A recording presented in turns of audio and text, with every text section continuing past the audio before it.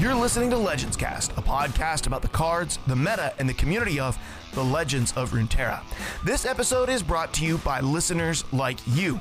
To become a supporter of the show, visit patreon.com/legendscast. Let's do this. Hello and welcome to Legends Cast, a podcast about the Legends of Runeterra. My name is The Lift, or Mark, from outside of Pittsburgh, PA, and with me tonight is our legendary and ever faithful co-host, Dead Broke Nerd. Dead Broke Nerd, how are you doing tonight, man? Doing good, man. Already talked to you once today because we just recorded the first episode of The Mulligan. The Mulligan. That is our goofy side show that has very little to do with Legends of Runeterra that we put up as a reward for our Patreon supporters of all shapes, sizes, and monetary amounts. The funny thing is like, we're like, this is going to be a 20-minute show twice a week. And I'm like, I'm just sitting here thinking, I'm like, yeah, right.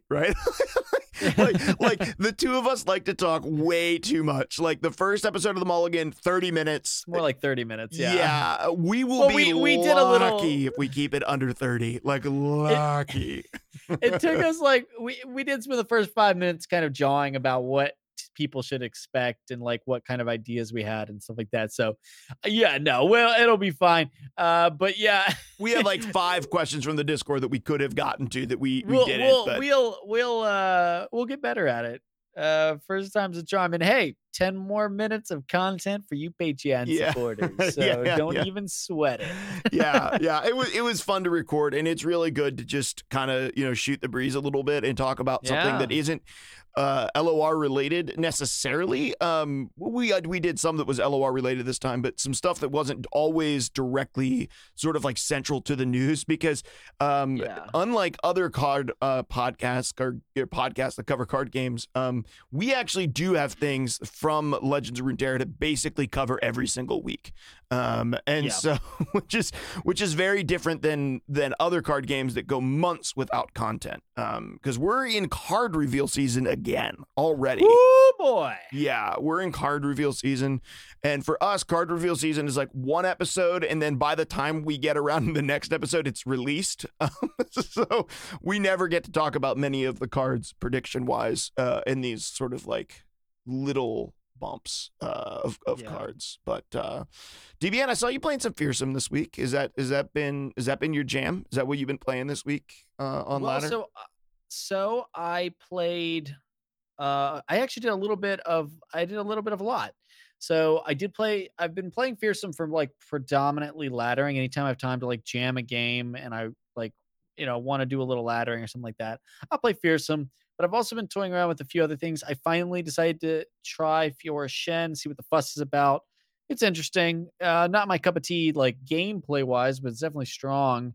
I tried a couple other like smaller things. I did some deck experimentation with Gibbles and Bits, just trying out some other interesting things. But really, the deck I've been having the most fun with is a semi-meta B tier list that I got from Mobalytics and then made some changes to, which is Dargans. I've been playing Shyvana and Aurelion Sol. Nice.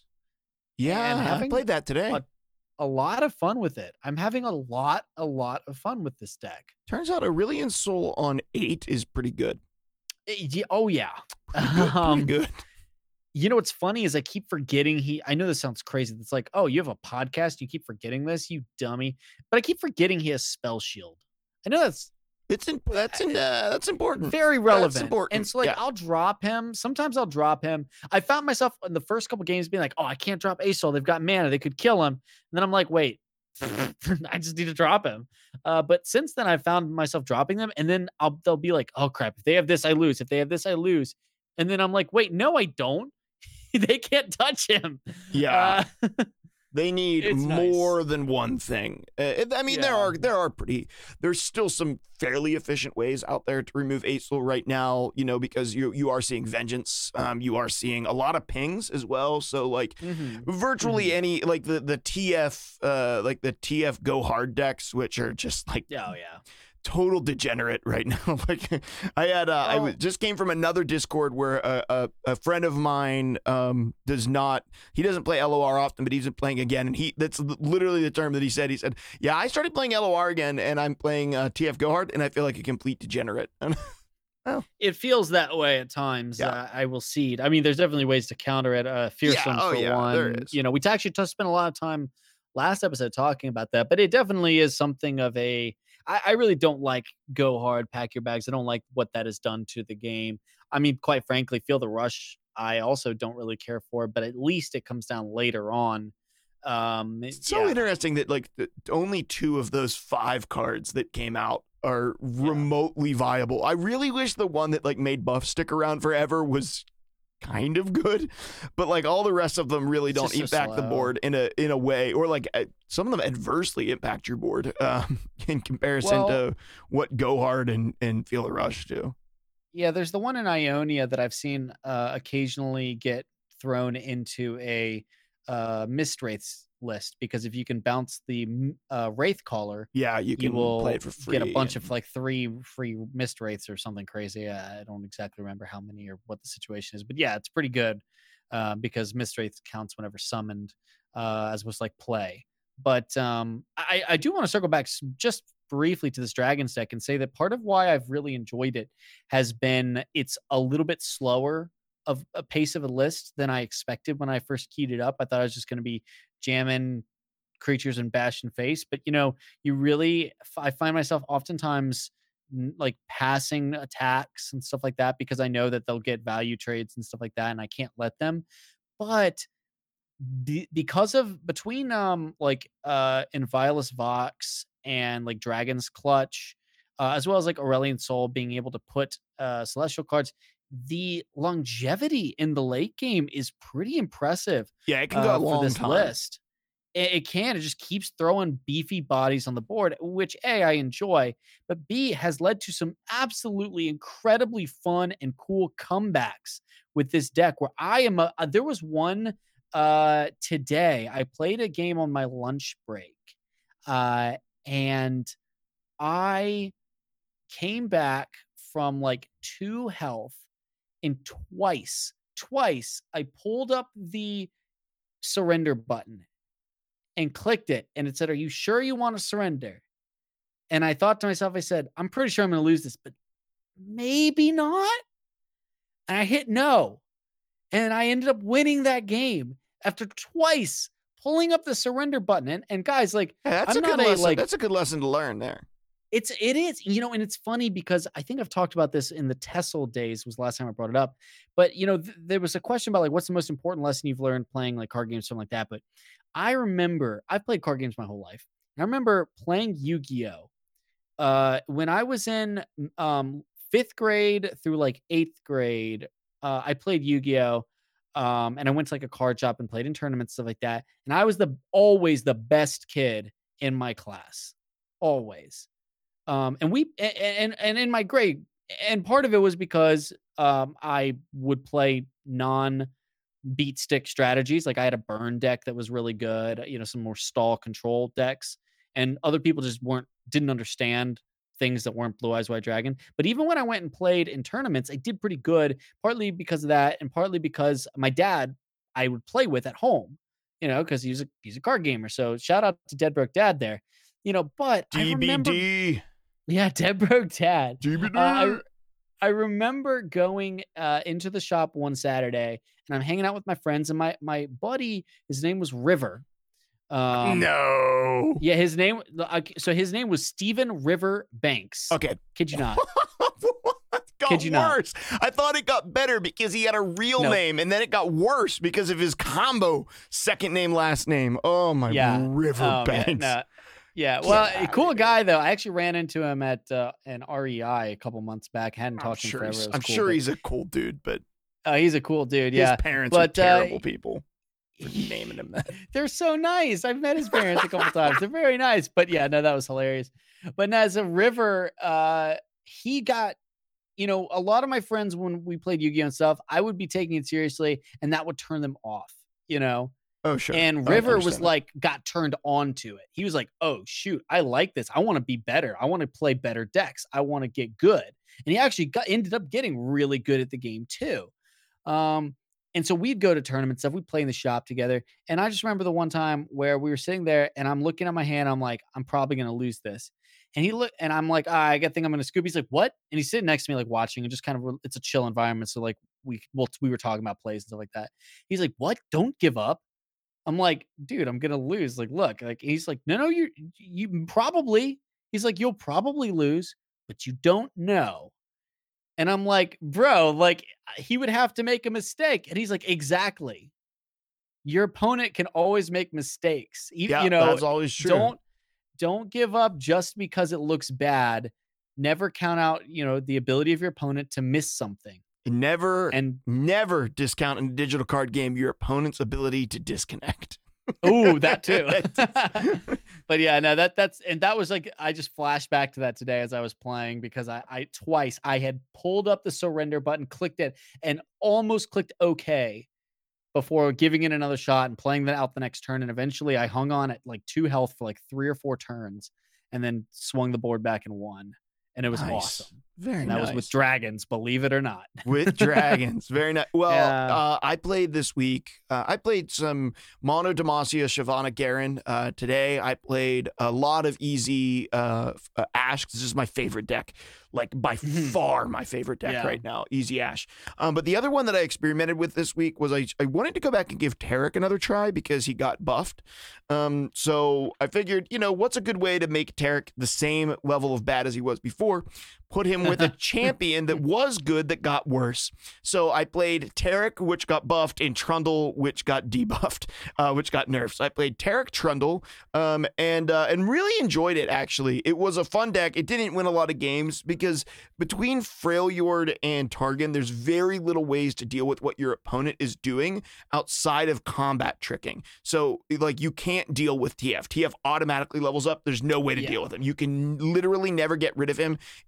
Other than through Ice Pillar, maybe. That's like your only way to get rid of something is Ice Pillar with this deck. But I had a lot of fun with it. It just ran a ton of sort of like defensive stuff. So Bastion, Zenith Blade, Fury of the North, Elixir of Iron. You're running Omen Hawks and Pale Cascades and Troll Chants and then some Yeti stuff. But the main goal is like get Taric, get him leveled up, get Trundle, get him leveled up, and then attack with unbeatable Trundle that you've buffed with like Fury of the North through Taric, right? So like actually Zenith Blade on Taric is really powerful. If you put Taric down, cast Zenith Blade, and then attack and get Zenith Blade on anything, it is really hard to get rid of that stuff. The games that I won were like I had 3 banked mana, played Taric on 4, my attack token, played Trundle on 5, Zenith Blade, Taric, and then attack and give a Zenith Blade to Trundle as well, because it's a permanent +1/+2 in Overwhelm.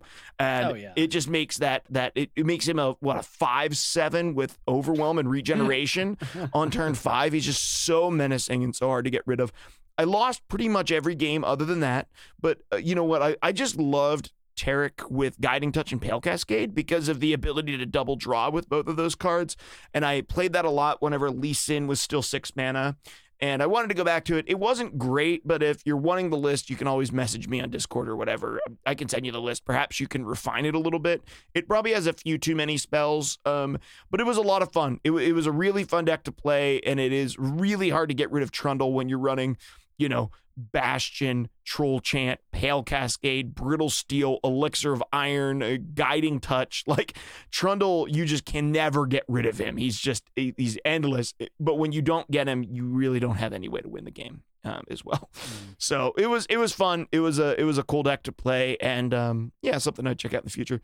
But we have a couple of quick announcements before we jump into our small segment. First, we want to give a big thank you to all of our patrons over at patreon.com. If you want to support the show, you can go over to patreon.com/legendscast.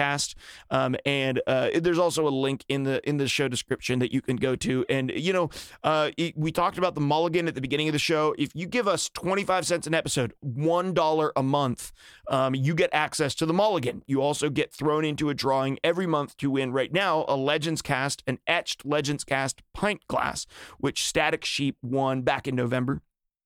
And I haven't allowed to go to the post office because quarantined for 2 weeks. So I'm going to be getting it to him. But you have a chance to win a Legends Cast pint glass at the end of each month. We do a drawing from our Patreon subscribers.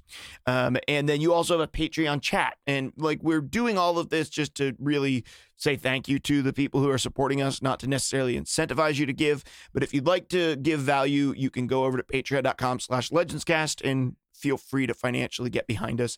It allows us, we don't get rich off the thing. It just allows us to do what we're doing, including the tournaments. And so we have our Legends Cast League. We're closing it up right now. And Gibbles and Bits is the person who wins the bye week this week. And so he's currently in first place. We have the 2 runner-ups playing for second and third place. And then the winner of that will play Gibbles and Bits in the final game, the final tournament. So we might try to capture that and cast it. That'd be really fun. Yeah, if we have time, we're going to try to capture that game and cast it. We're going to try to organize with them. But the prize pool, which was $50 to the winner, a trophy, which Gibbles himself bought, which he may end up giving him to himself, which would be again, so funny. It would be absolutely hilarious and also save me the immense hassle of mailing something. Which I have to do every month, by the way. So, right. It's totally unfair. But that's why he is the super responsible host. Yeah. You also get a Legends Cast hat. We only have 2 left. And then we're going to do a drawing. I think the second place gets like 20. The third place gets 10. And then we have a drawing that's going out for everyone who completed all of their rounds of matches. Gets put in a drawing for another Legends Cast hat, which is the last one that we have. But all of that's possible because of our Patreon supporters. Special thank you this week to Bones. I know, like, I have his real name in there, but everyone knows him by Bones. Special thank you to Bones, who's been a longtime member of our Discord. Was a member and a follower of DBN and Legends Cast back when it was about Tessel, was part of the Discord back in the day early on, continues to be a consistent part of our community and has now moved to playing Legends of Runeterra. So thank you, Bones, for your Patreon support. We really appreciate it. You're the man. You're the Absolutely, man. Yeah. Well, DBN, you're in charge of small segments, so I'm going to go ahead and let's go ahead and just dive into the small segment this week. Showtime! Alrighty, so the small segment this week, in the spirit of us talking about all the cool, awesome new cards coming out in the next expansion, whose name I forgot, and on which date I can't remember. We'll talk about that in a minute. I did want to talk about a maybe, I guess, underappreciated side of card gaming theory, which is not really relevant to much of card gaming, at least certainly not relevant even to playing it. But it is card reading, or rather evaluating new cards when they're previewed or when they first come out and nobody has established experience with them. We do it all the time whenever there's new cards. We do previews, we do give our impressions or predictions for certain cards.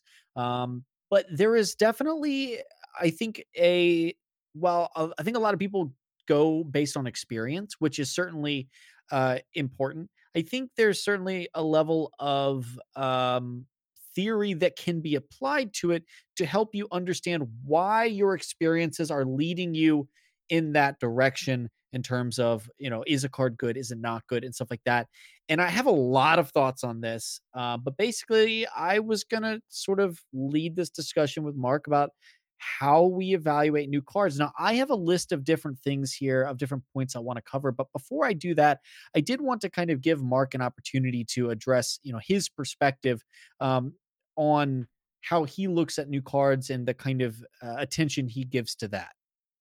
Yeah, I think people look at new cards in a lot of different ways. And the way that is like my way is typically like, where does this fit?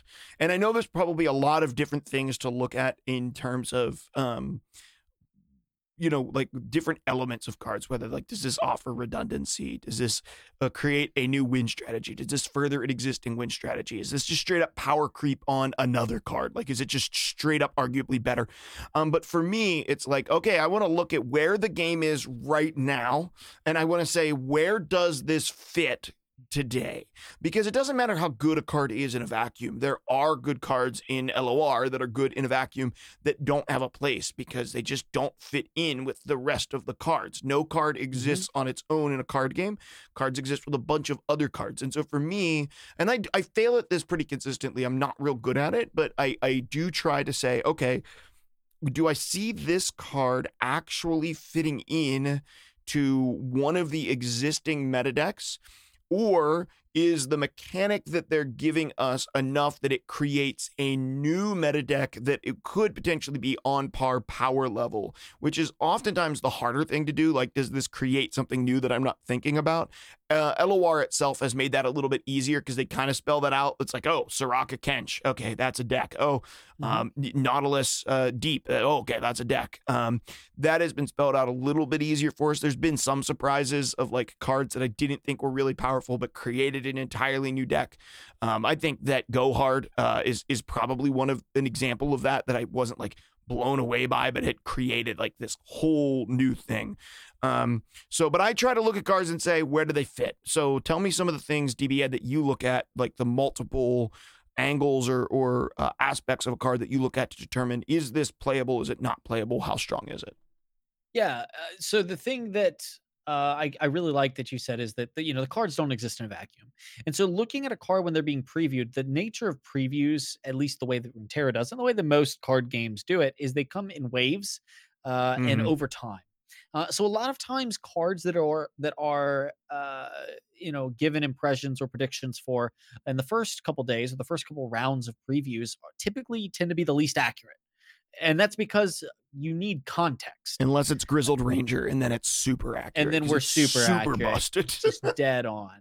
But you definitely need the context. And a lot of times context is provided as the rest of the expansion comes out and all of the new cards surround that card and empower it.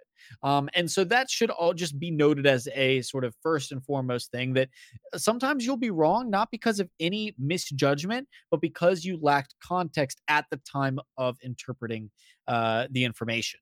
So just because you get a wrong prediction doesn't mean you're bad at the game or that you don't know or understand what makes a good card. Sometimes you just don't have the context.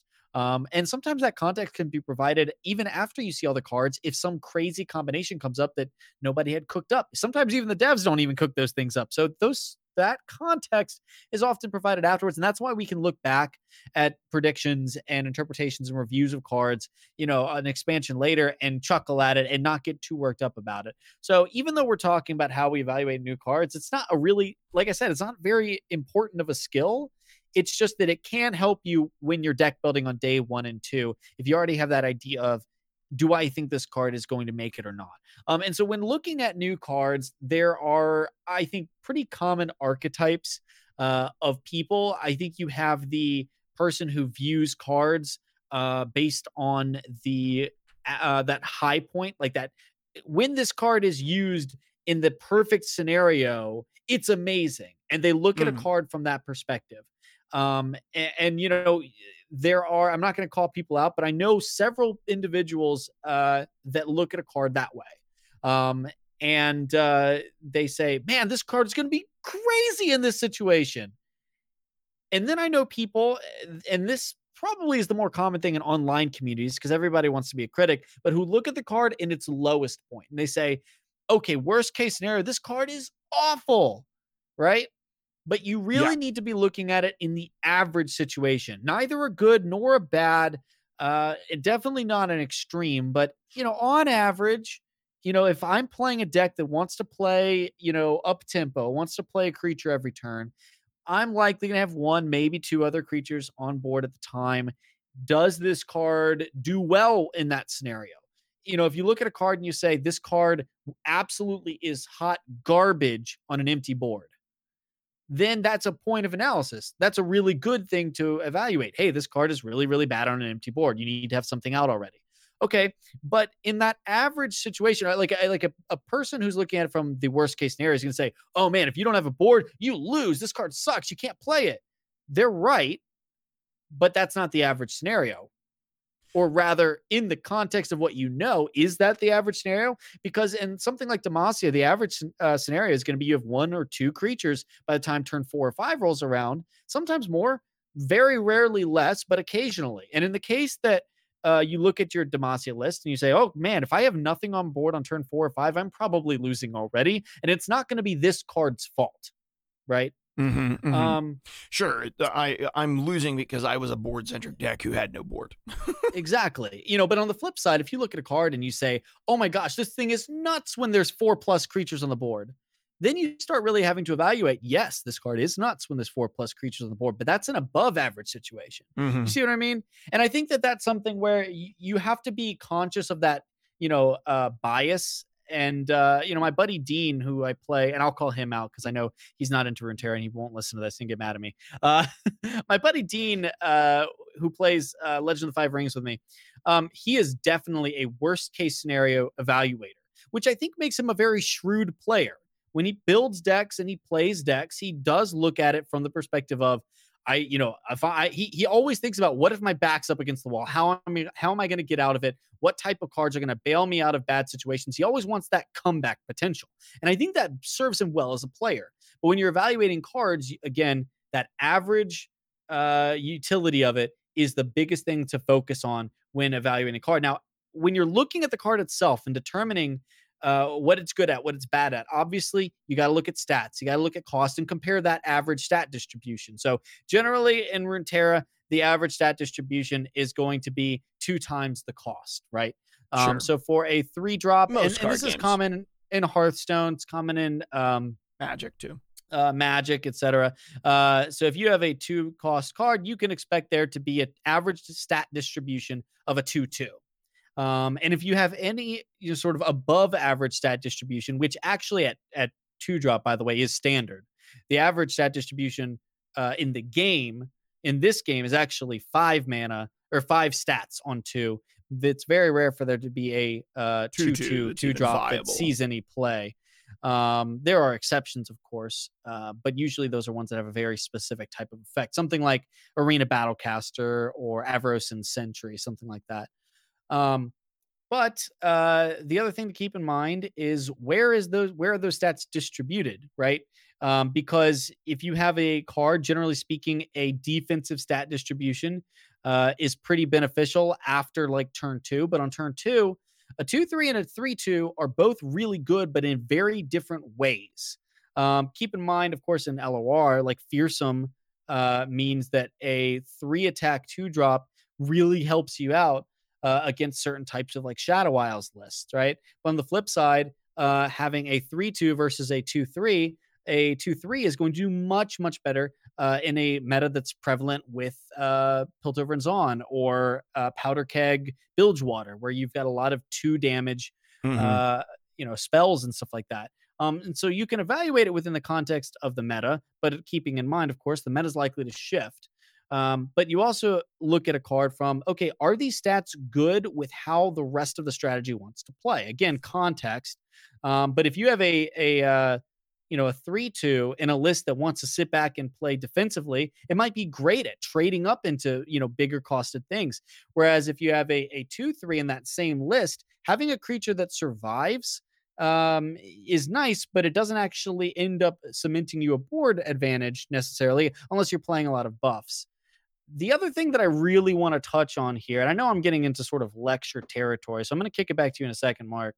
But identifying the purpose of a card from a synergistic perspective. And this is like probably the most important thing, which is why I saved it for this point in the discussion, because I want to hear your thoughts on it too. The idea of identifying the purpose of a card and that balance between, is this card value or tempo? And is this card an enabler or a payoff? Because if we really isolate card design into those dichotomies, and obviously some cards float between, you have this broad idea of either this card is giving me tempo in terms of, putting stats on the board, wanting to move towards the win condition, or its value in terms of, increasing longevity or moving you closer to your combo, generally in terms of resources. So ramping, cards in hand, stuff like that. Yeah, sure. Health, so value versus tempo. And then from the synergistic perspective, enabling versus payoff. Yeah, I think there's a really great example of this, right? And that is in the Daybreak package, right? The enabling is the buildup of it. The payoff is the Leona. And then it swaps when Leona is leveled up. And then you start playing Daybreaks after she's leveled up. Now they get payoff, right? Because Leona's on the board. So I think that's it. Because like one of the strongest and most clear synergy pieces, right, is that another really clear synergy piece, if you're looking at like setup then payoff, is going to be a lot of deep cards, right? You have a lot of stuff that just a 1-mana 1/1 that throws stuff out of your deck. Okay, so this is leading you towards your pitching cards. It's leading you towards your win cat strategy, but 1-mana 1/1's bad. Like a 1-mana 1/1 with nothing else is bad. It's just not a good card if it isn't moving you towards your win strategy. You're never playing a 1-mana 1/1 toss 4 in a deck that doesn't want to toss things, right? You always are playing that in a deck that wants to go deep because it's important, or wants to level up Maokai maybe. And so that's a synergy 1-drop versus a tempo 1-drop, which you're looking a lot more at like 1-mana 2/2, Cythria of whatever, or the Omen Hawk. Well, yeah, and even Omen Hawk is like sacrificing tempo for value, right? Because you're playing a 1-mana 1/1 in order to get value later because you're buffing stuff. But I think the 1-mana 2/1 that gets Challenger when you play another creature, that's a major tempo play, right? That's a real strong tempo card. Even like the 2-mana 3/2 that gives something else barrier, right? When you play it with that other Hawk card, like I'm so bad with card names. A lot of like there's a lot of tempo you're gaining from that, and I think that like the king of tempo in LOR, I think is really Freljord. Like that's the spot where you're going to see a lot of overstated stuff. I think that actually Bilgewater's pretty good at that as well. To a certain extent.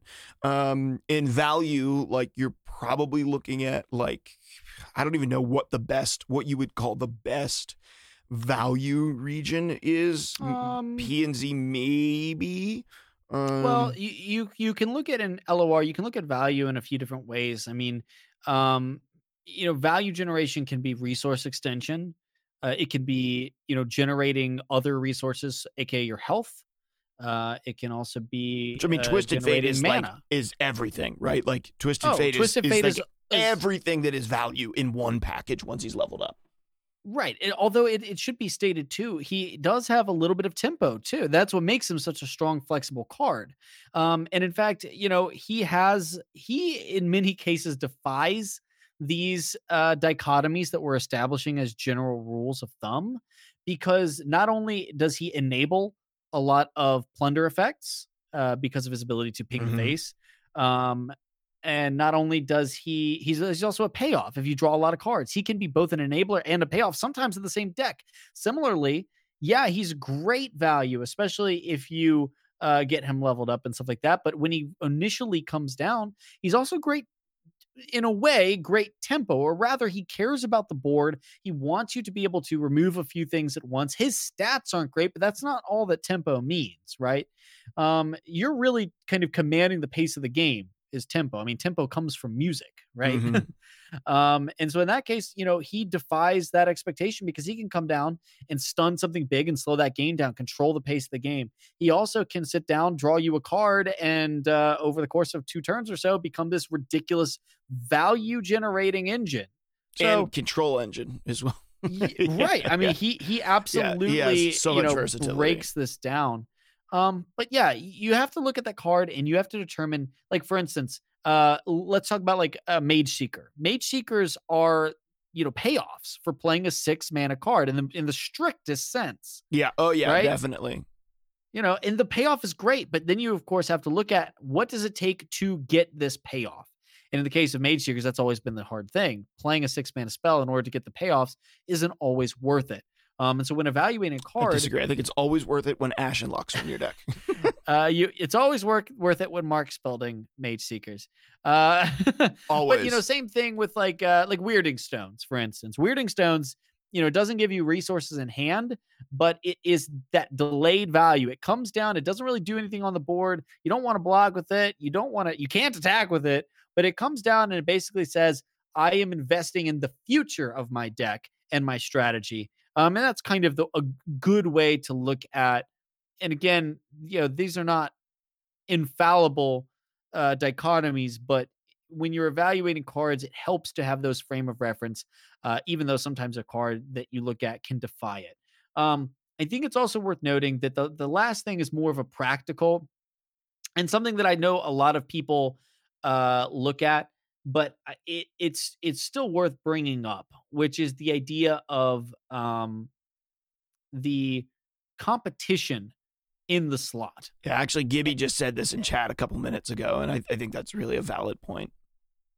Yeah, and what it comes down to, it's not just cost, although that is important. There's a lot of times when you'll look at playing champions, you look at these two champions, say, hey, these would be great together, but oh, guess what? I can't curve them out one into the other. Or if I do, I'm under curving, right? They're both taking up that same cost slot, or something along the lines of, I have this great 4-drop and it wants to go in this deck, but I already have a 4-drop that does that. I already have 4-drop that achieves that goal. And in some cases, this is what we sort of touched on or really referenced. There's redundancy there, right? Sometimes. And redundancy is a good thing, or can be a good thing, right? But in other times, it's unnecessary. And when you evaluate a card, you look at it and say, I don't need more of this. I already have that. I need something else. And so you kind of have to look at cards, again, contextually, from that perspective. Not only is this card good in a bubble, what is this competing with for a slot in a deck? Because there are a lot of cards that you want to put in decks, and then you realize what they're competing with and say, this other thing does it better, or this other thing works with the other cards better, right? But not just in cost, you also have to look in purpose, right? And I think we mentioned Gotcha. I can't remember when we talked about Gotcha, if that was I actually think that was in the Mulligan. We were just joking about Gotcha. But Gotcha is one of those cards that you had to look at from the perspective of, is this competing purposes, right? Yeah, it's maybe a different cost from Get Excited. It's definitely, it can be, depending on when you play it, a different cost than like Mystic Shot, but it's still serving that same purpose of like targeted damage removal, right? And you start saying, well, how much of this do I need? Even if it's not competing at the same cost, like a 4-drop, if you were trying to look at, Grizzled Ranger, versus Laurent Blade Keeper, right? Those are strictly competing for your curve, but Gotcha and Mystic Shot and Get Excited, they're all competing for the purpose, right? Sure. And so you have to look at it from that perspective as well. What is this card accomplishing, and can I do it easier, better, or cheaper? I'm going to give one final thought on this, because I think there's an interesting 2 cards in the game to look at this perspective at, and that is Cithria and Genevieve. So there are some decks that want to run one or the other. They do basically the same thing, right? Cithria, 6 mana, 6/6. When you attack, give all of your creatures +1/+1 and fearsome other than Cithria. Genevieve comes down, gives all your creatures +1/+1, but she is a 5/4 with Scout and Challenger. They both basically buff your board and try to close out the game when you have a wide board. They want to do basically the same thing. Oftentimes in the Scouts deck, they don't run both, because you don't want to in your hand. You want to be ending the game at that point. But there are some decks that aren't trying to end the game at that point. They're trying to curve into that and then use those to power through. And they actually want to drop Cithria and Genevieve, or Cithria and Cithria, and they're trying to win the game through multiple drops, sort of pressuring out their foe in sort of like a mid-range style deck, in which now Cithria and Genevieve become sort of a redundancy that you might need in the deck, so you might run a couple copies of each, whereas when they're being run as a finisher, they're competing now for the same finishing move, and you might not want 6 in your deck because it's too many. You have much too high a chance of clogging up your hand with them because you're more aggressive and you're trying to win the game on 6 with this finisher. And so I think that that's an interesting conversation because those two cards are so very similar. They're the exact same mana slot. They do very, very similar things. But there are some decks that want to run both and some decks that don't, sort of depending on what you want to do with your deck. And I think it's important to have an understanding when you're evaluating cards, bringing it back to the subject. It's that you have to have sort of a mind that says, okay, does this card bring redundancy to a deck that needs it? Or is this card overkill in an area? Or is this card strictly power creep better than another staple card and it now removes a card from the meta because it's just strictly better than its counterpart? I think all that discussion is helpful when it comes to evaluating cards, which is perfect because that's what we're about to do. DBN, any final thoughts on this short topic before we dive into evaluating cards? Yeah, the only thing I forgot to mention was simply the last thing you have to look at, and this is definitely a contextual thing that often throws top tier players. I actually see, especially heavy tournament players compared to like ladder players, I think can sometimes fall into this. I've known several that fall into this trap of only viewing new cards through the lens of what can it do to current decks in current environments. And that can really often warp their impressions of cards because they don't think about, and they maybe they're not the best deck builders. They're better pilots than deck builders. And sometimes they don't conceive of the potential of a card in an as of yet unidentified archetype or strategy. And that's a really hard thing to call, no doubt. But you have to keep that in mind. The only thing I guess I'd say really is you do look at what cards can counter it and how easily. For instance, like I think that for those Tessel fans, one of the strongest cards in the game that was in some of the best decks was Sorcerer's Negation, which was a 2 mana spell that would silence something and then deal 2 damage to it. And for the entire rest of the game, ever since that card was released, the determining factor of any creature up until maybe a mana cost of like 5 or 6, and even sometimes then it would get evaluated, was does this get ruined by Sorcerer's Negation? Yeah. And in many ways we've looked at cards through that lens, especially early in the game's existence in Runeterra. Like, does this get killed by Vile Feast? Okay, well, let's maybe not look at it so hard. Does this get how much does this get punished by something like Will of Ionia? Right. And so you do have to look at it from that perspective in the short term. But in the long term, I mean, let's face it, like I think Vile Feast, while still very much played, and obviously there's even more cards that do that 1 ping of damage. There's now more ways to trick trades in your favor. So it definitely has felt like Vile Feast has not been quite as dominating of a card as it was early in the game's existence. Similarly, like Will of Ionia, now nerfed and nobody plays it. So those things can change. Oh, really? That's actually pretty fascinating. Yeah, in a Mage Seeker's deck that was also playing the guy who made spells cost 1 more. So he played it for 6 mana and activated his Mage Seekers with it. Off of Stony Suppressor? Yeah. My lord. Yeah. Did you win? Yeah. Yeah. Okay. Yeah. Good. He surrendered because I hushed his Lux and blocked it with my 5/5. So. Well, when you're thinking about it that way, Stony Suppressor actually enabled Lux to get that off of Will of Ionia. Yeah.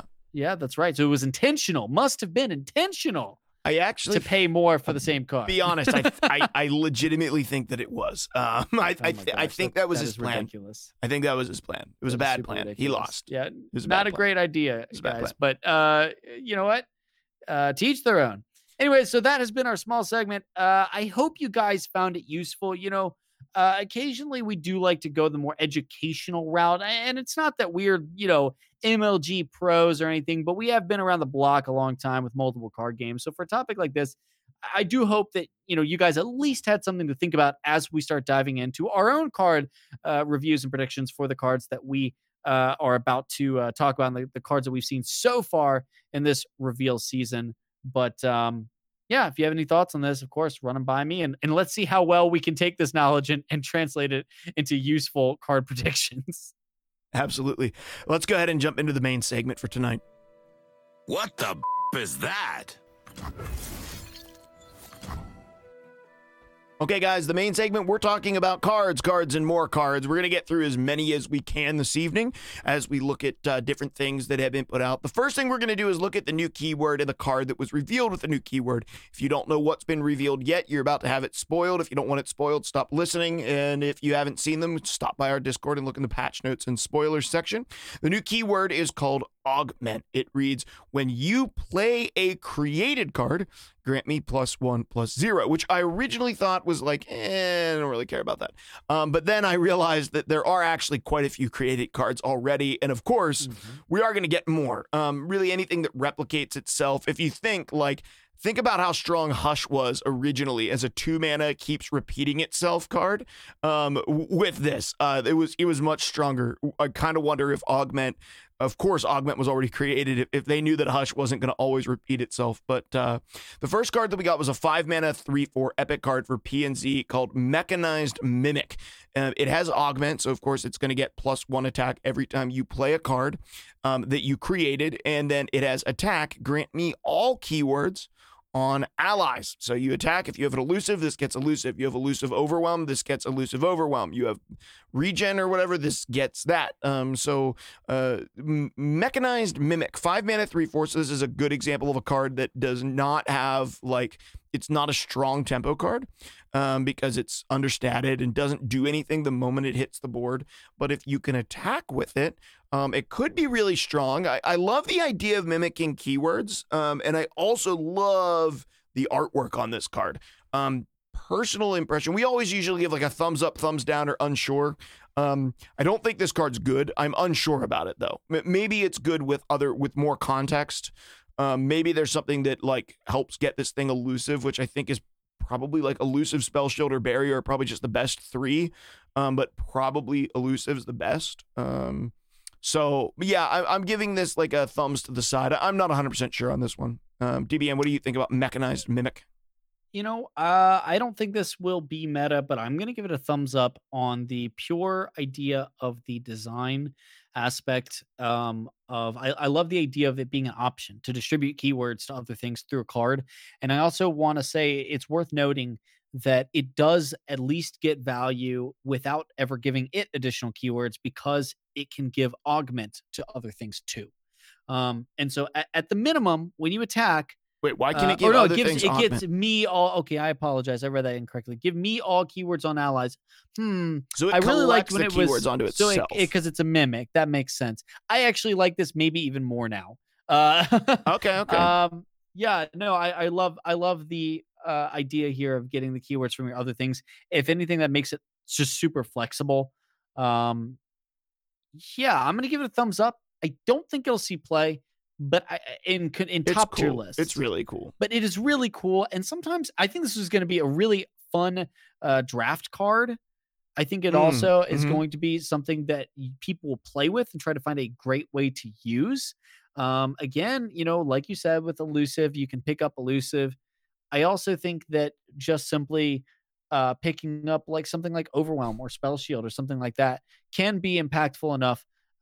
It's just the mana cost is a little high, so I'm gonna give it a thumbs up because I like it. I think the only way this card becomes really it's useful at all is if you can give it barrier or elusive, because it needs a way to not get blocked or not take the damage, because otherwise it's just too understated at start anyway. I mean, maybe quick attack if you could also augment a couple times, but quick attack is exceptionally strong. It is. It's a good ability. Challenger you wouldn't be able to use.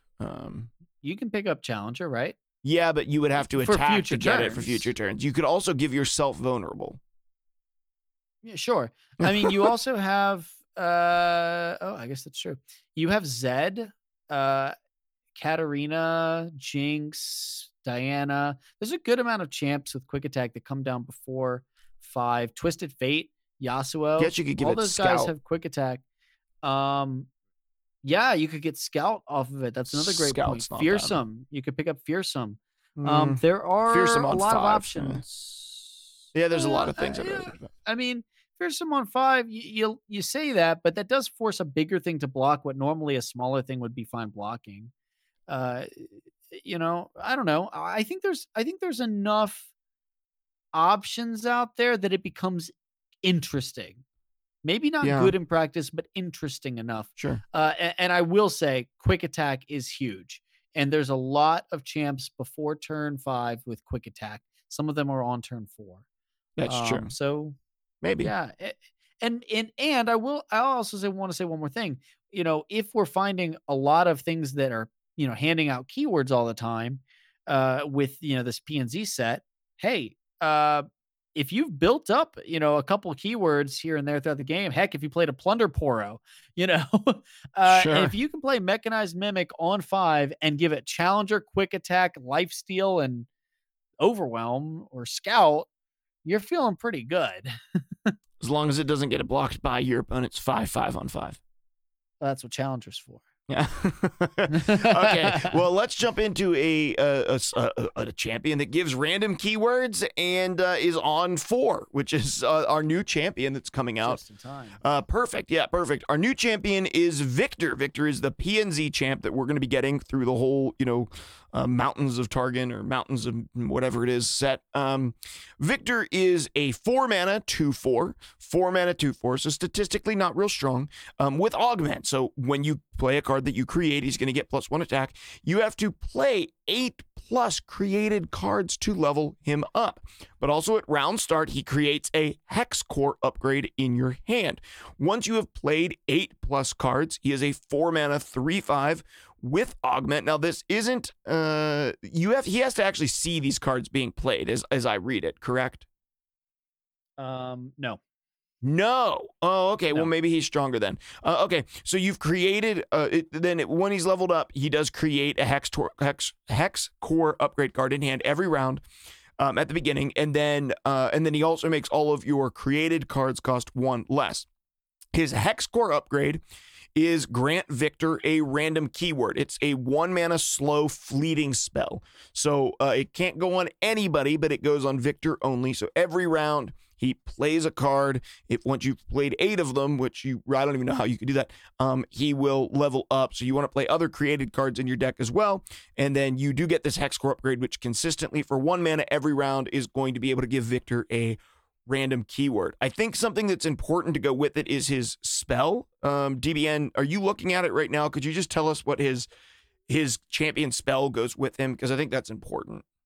Well, so you have the spell that he creates, which is the Hex Core upgrade, which gives him a random keyword. Yes.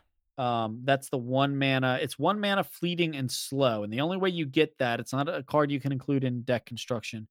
But the way that you get that is through Victor's ability. So at round start. Yes. But then, of course, for his champion spell, you have Victor's Death Ray. Now, this should be a card that you can include in deck building because that's how all the other champions are. And the way that works is it starts as a 1 mana fast spell that deals 1 to a unit and then will create a Death Ray Mark II in the top 3 cards of your deck.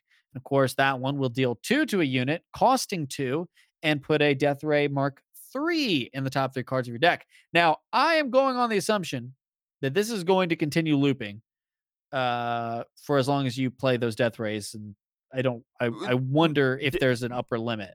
Death Ray Mark III is right below it, right there. It is a 3-mana fast spell that deals 3 to a unit, but then it's done. It doesn't keep adding stuff to your deck. It's at the bottom. Oh, okay. Yeah. You know what? I've looked at this thing 2 or 3 times and did not see that in the bottom left corner. Yeah. So it does goes cap 1, 2, 3. 3, and it caps at 3. Yeah. Then the spell's gone. That's probably a good thing. Although it can't hit face, that is probably a good thing. But, I mean, is that really what you want in the top 3 cards of your deck? I don't actually know. Okay, so let's look at Victor first. What are your thoughts on Victor? I mean, he's a huge kit, right? Because of his Death Ray, because of his Hex Core upgrade. There's a lot going on there. I really like Victor from the perspective of fun. I have some big concerns about Victor because he doesn't do a single thing for his entire first turn that he's on the board. He's really slow, right? Is that your concern? He's slow. Yeah, well, he doesn't do anything. If he had on play and round start, similar to like Gangplank. Gangplank brings down a keg when he comes down and on round start, right? I would feel a lot better about this guy because then you could bank a mana and toss a keyword on him and hopefully pull barrier, lifesteal, Hopefully. whatever. Is barrier, by the way, officially a keyword? Like Yeah, officially, it is a keyword, but it officially ends pullable? at the end of a round. Yeah, Okay. it is a I keyword. wasn't sure because it was temporary if it would be able to be pulled through something like this. The interesting part is then do you lose the keyword and are you able to get barrier over and over again? Like once you've had it and I it would assume drops, so. I think that it drops off your card and then you can pick it Yeah. up again. I would assume so. Yeah, I mean it would work like that with any other barrier, right? Just because something loses barrier doesn't mean you Doesn't can't mean give you it can't barrier have it again. again. Yeah, that's true. Yeah. No, and you hope you pick up barrier or lifesteal or quick attack or something like that. Of note, there are quite a few good keywords to pick up that will help him stay alive. Elusive, quick attack, barrier. Spell You also shield. have spell shield. Well, spell shield, I'm thinking more about because my big issue with Victor is he has average defense, which isn't terrible. Like I don't 4 think you're defense going is to not attack bad. with him though. You don't think you're going to attack with a guy that has augment? Not right away. I mean, he's gonna get big. Like you there's no reason to play. I don't think you play Victor for his level up ability unless you're playing him explicitly with Heimerdinger, which Yes. is a compelling way to play. But I think you want Victor to attack. You ideally Victor starts stacking keywords and starts swinging. The issue with Victor is going to be in the situation where you can't ever attack with him and build momentum, Mhm. right? You need Victor. I think he's such a board centric character. I mean, he doesn't do anything that isn't related to the board. He doesn't draw you cards. He No, doesn't, it's he true. doesn't affect the enemy. He doesn't heal you. He doesn't, I mean, you have a lot of champs that, and even when he levels up, it's not a big bonus. It can be like that is Yeah. value I mean, he off gets of basically discounting things. a free thing every turn, like a free Yeah, keyword. free keyword. But it's not really free, right? Because it takes your turn, which is potentially more valuable than the mana. Like you'd almost rather continue to spell mana on it if you could do it at burst speed. Obviously, I mean, definitely would. And I mean and here's the thing, like your created cards cost 1 less. Well, okay, that means that all my puff cap summoning things are free. Okay, that means that all my Heimerdinger bots are free. That's great. No doubt. I think Or it actually should they're read not it. all I free. mean, They're all discounted, I mean. Sorry, they're all discounted. But I wish this said I've seen you play 8 created cards, and then I wish it said your created cards are burst speed.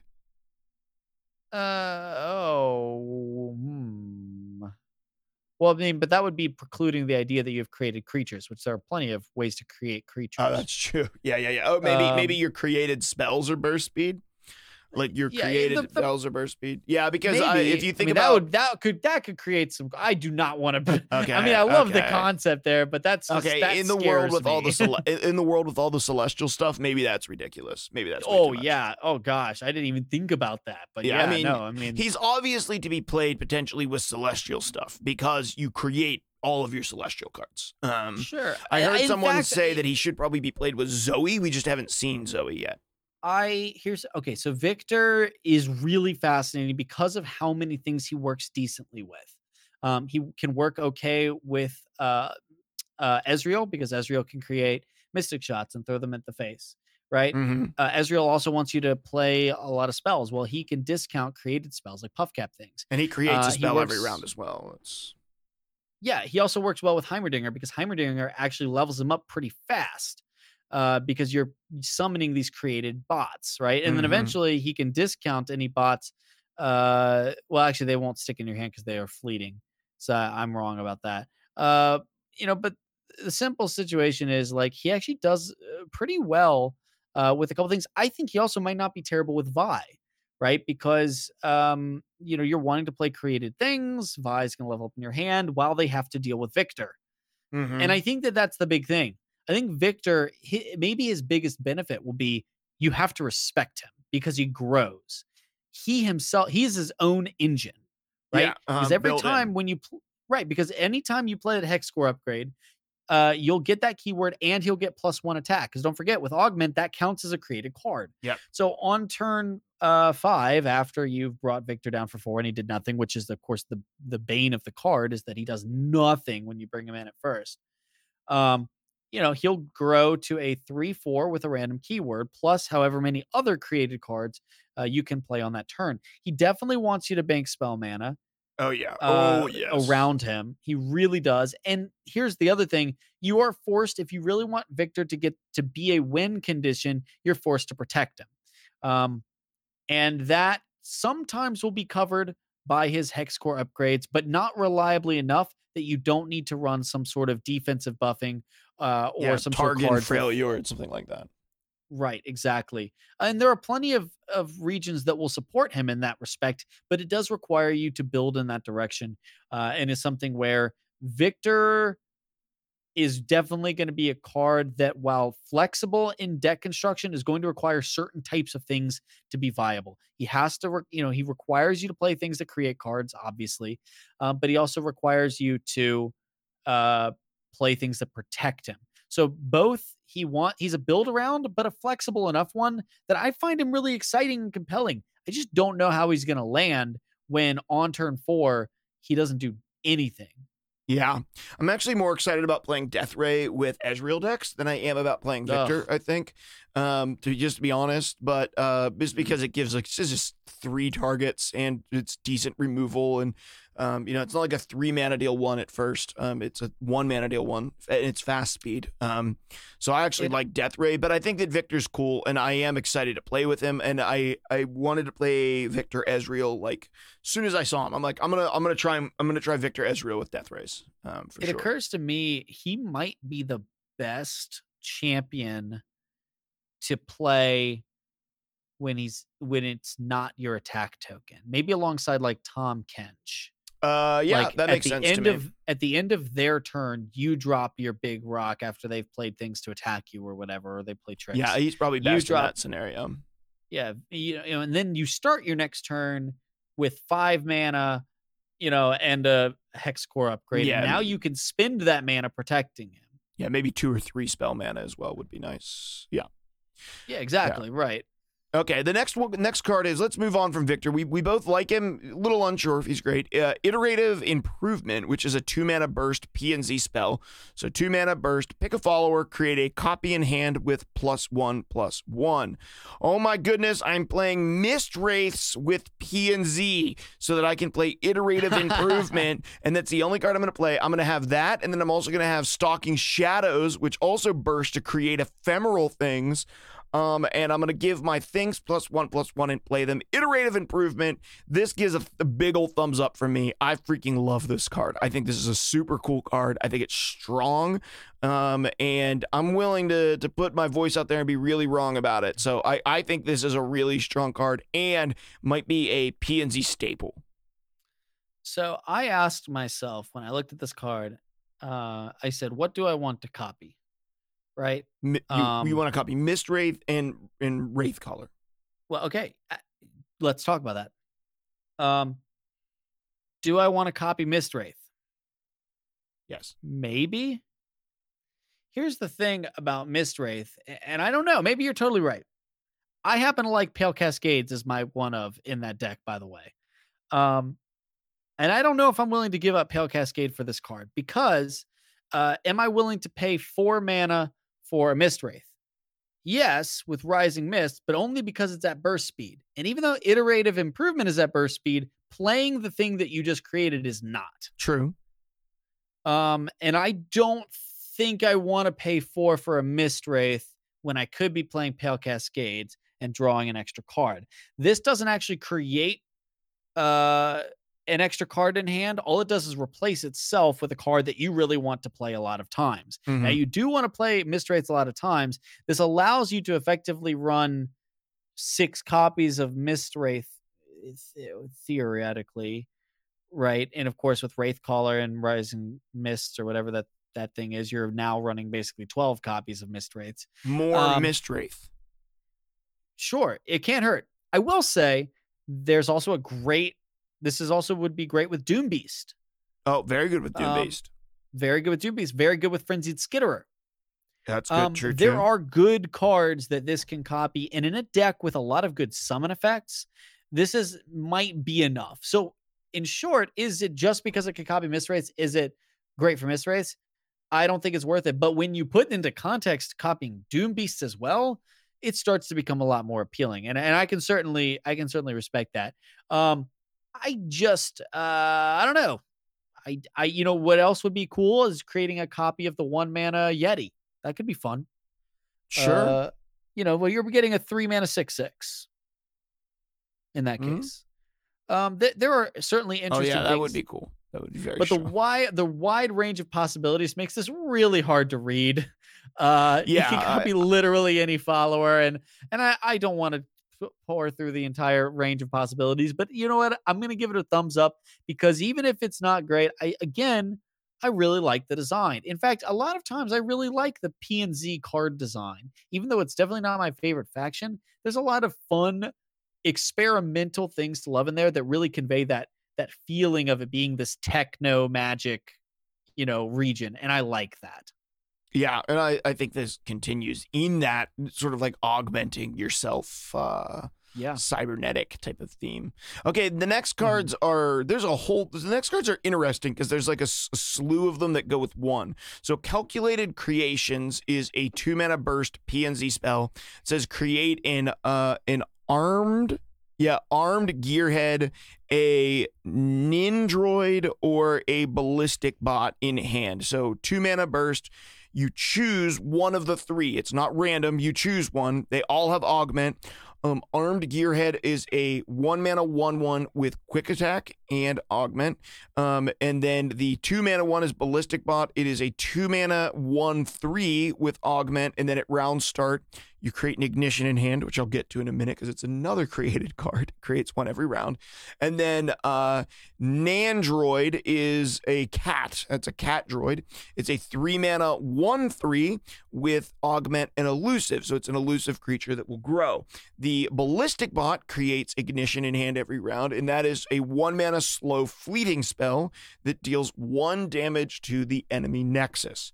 Okay, there's a tremendous amount there. They're all interconnected. Now, important to, they don't have to go with Calculated Creations. Calculated Creations creates these 3, but Ballistic Bot, Armed Gearhead, and Nandroid, I believe, are all cards on their own, each individually, because they have a rarity gem. So you could run any one of those in your augment deck, and then also run Calculated Creations. My initial thought is that this might be augment overkill. Like, that was my initial thought. I looked and I was like, I don't know that I want to run. I'm certainly not going to run Armed Gearhead, Ballistic Bot, Nandroid in my deck and then also run Calculated Creations is kind of what I'm saying. I don't see myself running Calculated Creations and all 3 of these cards. Maybe I'm running Calculated Creations in my Victor deck.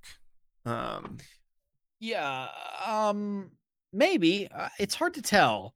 I think, is this all of the P&Z cards, or are there more? Well, there's 2 more here. We might get one more yet. I don't know. Well, it's tough because Calculated Creations, I assume, because it says calculated, it's not random. You get to pick. You get to pick which one you want for sure. I like that tentatively. The question is, which one is going to prove to be the more consistently useful card? Nyandroid, elusive. Yeah, I think that's strong. I think that's strong. But it takes a little bit to get it going, right? It's augment. Elusive 3, elusive 1/3 for 3 isn't great. Now, having a 3 back end on an elusive is pretty rare. So that's helpful, but it's going to be really value over a couple turns, ideally, that Nandroid really shines, right? When you're able to play a couple other created cards, buff it up, and then it's a real threat to their life total. I think that that's legitimate. I don't know if it's going to be good, but it's a legitimate thought to say that, hey, this might actually be playable. Ballistic Bot, on a similar note, actually is pretty interesting. The idea that you're creating cards that will in turn buff it through augment, and of course, interestingly, dealing 1 to the enemy nexus can trigger plunder effects. Yeah, it's giving you a free plunder effect in hand. right? And so Ballistic Bot in that case might be a great 2-drop to be playing in either Freljord that wants to run Sedge, or maybe, of course, Bilgewater that wants to run any number of their champs, Yeah, I think he's really good potentially with Sedge or Gangplank. I mean, he's excellent with those two. Yeah. And I can definitely see the idea of like, okay, I'm going to play Ballistic Bot on 2. On turn 3, I'm going to use Ignition. And then I'm going to play, 2 Jagged Butchers and then laugh hysterically. And the thing is, turn 4, you can play Ignition again. Turn 5, you can play Ignition again. And until they get rid of this Ballistic Bot, you're going to deal damage to them on their turn and on your turn, which I think is important. And in addition to enabling, all these other things, and really that is what this card is largely, is an enabler for Augment, but also inadvertently an enabler for Plunder, or maybe advertently. Well, I don't know. I don't know the devs personally. I can't tell, but I think you also have the benefit of the fact that because it itself has Augment, eventually, he's going to be a respectable body. I mean, you play the Ignition on the next turn, and he's a 2/3, 2-mana 2/3. That's pretty good. His stats are in the right place for what he's trying to do. And that's my biggest concern about Armed Gearhead, right? I love Quick Attack. I think Quick Attack is obviously it's a very strong, but I also have a lot of fun, with Quick Attack. I love like my kind of personal obsession with playing Ionia decks is putting 1 or 2 copies of Rush in just to hand Quick Attack over when people don't expect it, Armed Gearhead has that Quick Attack, but dang it if his stats just aren't helpful. Whereas Neandroid has that 3 back end that means its attack will grow eventually. Armed Gearhead is a 1/1 for 1. Augment, Quick Attack, great keywords. It's just going to get eaten by Go Hard, Vile Feast, anything. Well, if you think about it, like it compares to Academy Prodigy, which is a PNZ 2-mana 3/1 with Quick Attack.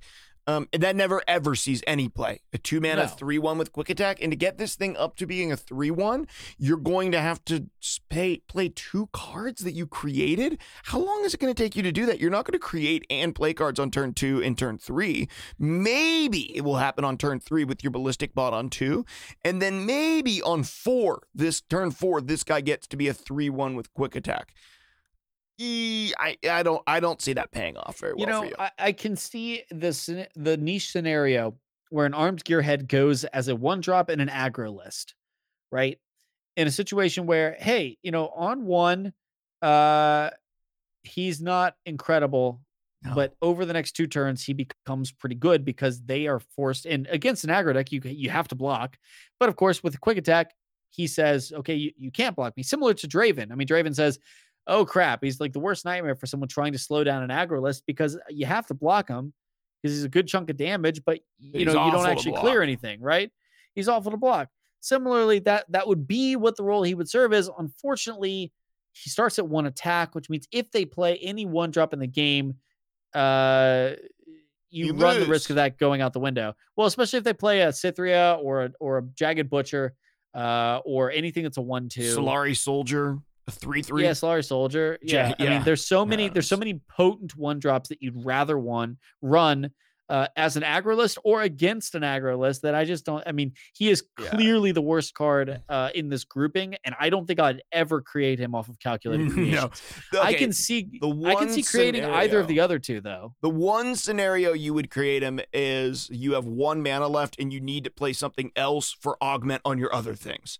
If he's like giving 1 attack to 3 things on board because you only spent 1 mana on him, but he's pretty bad other than that, I think.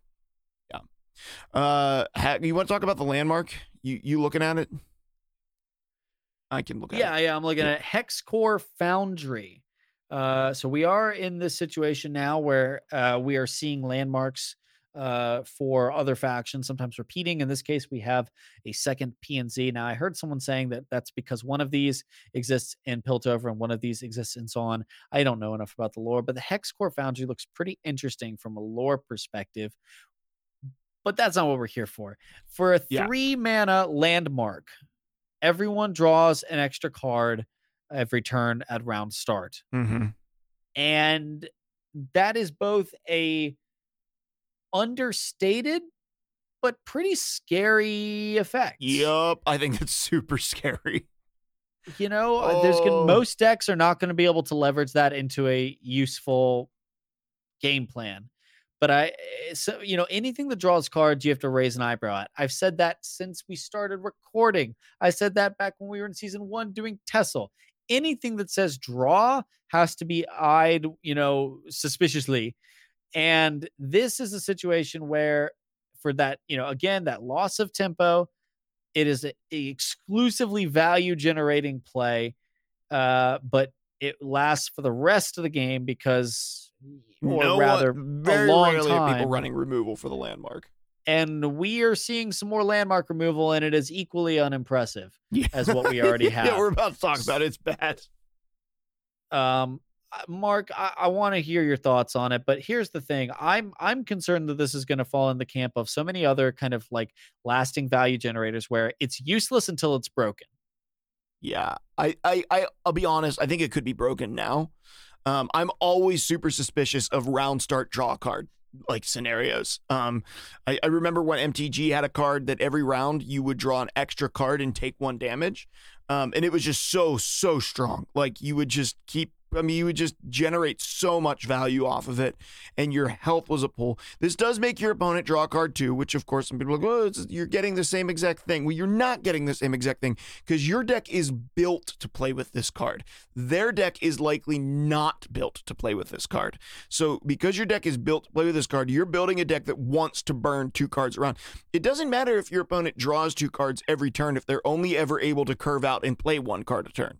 Where if you can consistently play both of your cards, or you're drawing to your win strategy because you're playing a combo deck. That's the thing that worries me for things like this, is that it is really strong for combo decks, right? Imagine this card in the world where we were playing Ezreal Karma when they were still what they were before. And this card just keeps drawing cards. Even in a deck that's running Ezreal right now, I think this card's really good for, because it's just going to keep drawing and keeping cards in your hand. You're never going to run out of cards. Arguably, the University of Piltover does that, but it does it in a meme way. This does it in the way that you want to do it. I think this card is strong. I just don't know how strong. It's one of those cards where it's like, I know in a vacuum, this card's probably really good. And I don't want to evaluate it in the vacuum. I just don't know what deck this enables. Like, this is one of those cards that I look like and say, I think this enables a new deck that I'm not seeing yet. It might be Ezreal TF. Like, both of them want to draw. Yeah. I definitely think that there's a Twisted Fate list in here somewhere. There's also puff caps where you want your opponent to draw. Oh, that's true. Didn't even quickly think about into that. puff caps. Yeah, that's true. So I can definitely see like a Teemo Sedge list that runs this. Teemo Gangplank, Teemo whatever. And it maybe even not even with Teemo, maybe with some other thing, but with puff caps, you already have, you just speed up the process that puff caps kill your opponent. You already have something like Veteran Investigator, which allows both players to draw a card when it's summoned. Mm-hmm. And I think there's a few, there might be 1 or 2 other things that allow both players to draw cards. I think the Veteran Investigator and this are like the only 2 that make both draw a card. Maybe it is. But the simple reality is there's a lot of little ways that you can combo this with things. You just have to find the right list that's going to give you time to play it on 3. And the situation is, in a very fast aggro environment, you're going to have a hard time finding that. I think Fearsome would eat this card up, right? Discard aggro would probably eat this card up, or almost certainly eat this card up. But I think in an environment which is fairly balanced, where there's a lot of variety and the aggro decks aren't too oppressive, right? This card's, I feel like there's enough time in this current environment for this card to come down. I agree with that. And so I am a little concerned that someone's going to break it day 1. But Yeah, even if they don't break it day 1, it's going to run the same direction of any sort of long-lasting value cards, where even if it's dead on day 1, or even if it's maybe like Mimi on day 1, it will get to the point where someone will break it. Because cards like this do not go their entire lifespan without being played in something. Yep. And they usually don't go their lifespan without getting nerfed. Yeah, yeah, or changed in some capacity. I agree. Yeah. Aftershock is the next card. A 4-mana PNZ spell, slow. Deal 3 to anything or destroy a landmark. So notably, it's important to note this can go face, right? This can be 4 mana, deal 3 damage to the face. I look at this. I want to know what you think, TBN. I think this is potentially the most versatile landmark destruction that we have. I like Scorched Earth better, but you have to enable Scorched Earth. And but it's not hard to enable. That's like, true. It's the easiest enabler in the game. I mean, just by playing relevant to the board. Yeah, it's fast speed too. It's fast speed. That really is huge. It's also 1 mana cheaper. It can get rid of bigger things, like the potential for Scorched Earth to kill a slightly damaged, I don't know, Cythria, whatever. It doesn't matter. I can damage anything and kill it, compared to this only ever can do a maximum of 3. Right. And especially when you look at the competition, like we talked about, like what is this competing with? Like, this is competing with your 3 copies of Mystic Shots and your 3 copies of Thermo Beam, which are always going to go in those PNZ lists. Mm-hmm. Like, where do you find room for this card? Maybe a 1-by copy, just as if I run up against a good landmarks deck, I hope I draw into this. Right. Yeah, that's kind of where I was at. Was like, okay, it's also competing against Get Excited. It's competing against what's the Arrest one that we were talking about earlier? Gotcha. It's competing against Deathray. I mean, yeah. There is so many options for dealing damage in PNC. It's part of their identity, and that's cool. But I am a little disappointed by this card, not because I wanted, and I guess maybe I shouldn't be. I want landmarks to be playable, and I don't like silver bullets. I'm on record saying I don't like silver bullet cards, right? That just call out a specific type of card and say, if you play this, you get screwed. Especially with this, and they're trying. I can see that they're looking at these cards and saying, okay, we want this to be playable in other situations, but we don't want it to be so playable in these other situations that they, dominate and completely push out landmarks. But what they're basically doing is saying, all right, landmarks, you have free reign until you get to a certain tier, in which case people are going to start wasting deck slots to say you lose all the time now. You see what I mean? Mm-hmm. It's just not a situation that's long-term good for landmarks, because if they ever get too good, everybody just starts packing these cards that make them unplayable. To make landmarks from good to unplayable. So that's a little disappointing. It's really one of my very few complaints about the design direction of this game, because overall I'm a huge fan of the way that the devs have been making Runeterra. I really, applaud them for their good efforts here. But Aftershock isn't really one of them. I think this card could have been fast and would have been fine, especially considering Scorched Earth sees limited play and is fine. At slow, this card is just not good and won't see play. This card I'm on record now. This card's not going to see play until landmarks become busted. And once they do, this card will see play until they're put back in their place, and then it's getting cut again. Yeah, that's probably true. The only thing I would ever say is the only other place where this sees play is if PNZ gets enough spells that go face that you can make almost like a Freeze Mage style burn deck that's just going to punch a ton of damage into face over 2 rounds that can discount that damage, then this card goes in that deck. But that's the only scenario. Yeah, maybe. But again, it's just another thing that can deal damage to face, right? Yeah, it's just that slow speed burns this card so much. It does. If this is fast, I would be saying, oh, maybe. But slow speed is absolutely brutal, guys. I mean, the card has to be very good for it to be slow and still be played. Yeah. Let's move on. There's a couple of cards left, and we've been at this about an hour and 20 minutes. I'm going to look at this last set of cards. Why don't we each pick one from this last set of cards to discuss? Because there's stuff there. Yeah, it is. It is tough, but we're running out of time, and so I'm gonna choose mine first because I like Freljord. So, oh geez, it is tough actually. There's 3 in here that I want to talk about. I wonder if they're the same 3 you want to talk about. Probably. I have It Who Stares, Boom Ship, and the Scar Grounds. Yeah, I would say those are my three. Definitely the two frail yards. Everything else is kind of yawn for me. Uh And boom ship is an insult. So, huh. yeah. Okay. Well, okay. So let's talk about Scargrounds. Landmark. It's a Freljord landmark, 3-mana epic. So this is the second landmark for Freljord. So the concept that they split P and Z up, and that's why they have 2 landmarks. Not founded. So when an ally survives damage, grant it +1/+0 in tough. When an ally survives damage, so this I just immediately thought DBN, like, does this make the Crimson package better? I mean, obviously it makes it better, but does it make it it playable? does make it better, but it forces it into this region combination. Yeah, it has to be with Freljord now. Which basically kind of, it kind of sucks because it already was sort of forced into this region combination traditionally. Um, and Now it's once again really is saying, now it's really in it. And you almost wonder, I might be able to make a better Scarthane quote unquote list without it, without Vlad and those boys. Mhm. Maybe. And now Transfusion's pretty great, don't get me wrong.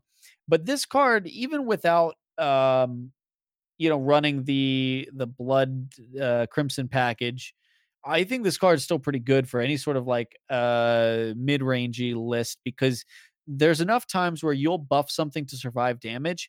And it's not just the +1 attack, it's the tough that really matters, because it's going to make it so much tougher to finish them off after the trade, right? And it will sometimes force someone into saying, okay, I'm attacking. Okay, then it comes to me. Okay, I block. I block with my units. They look at it, they do the math, they see that my creature, obviously because I blocked with it, is going to survive the trade. But they look at the Scargrounds and they say, okay, I have this Vile Feast that would normally finish this creature off, but obviously now once make it this really takes bad. the damage, Yeah.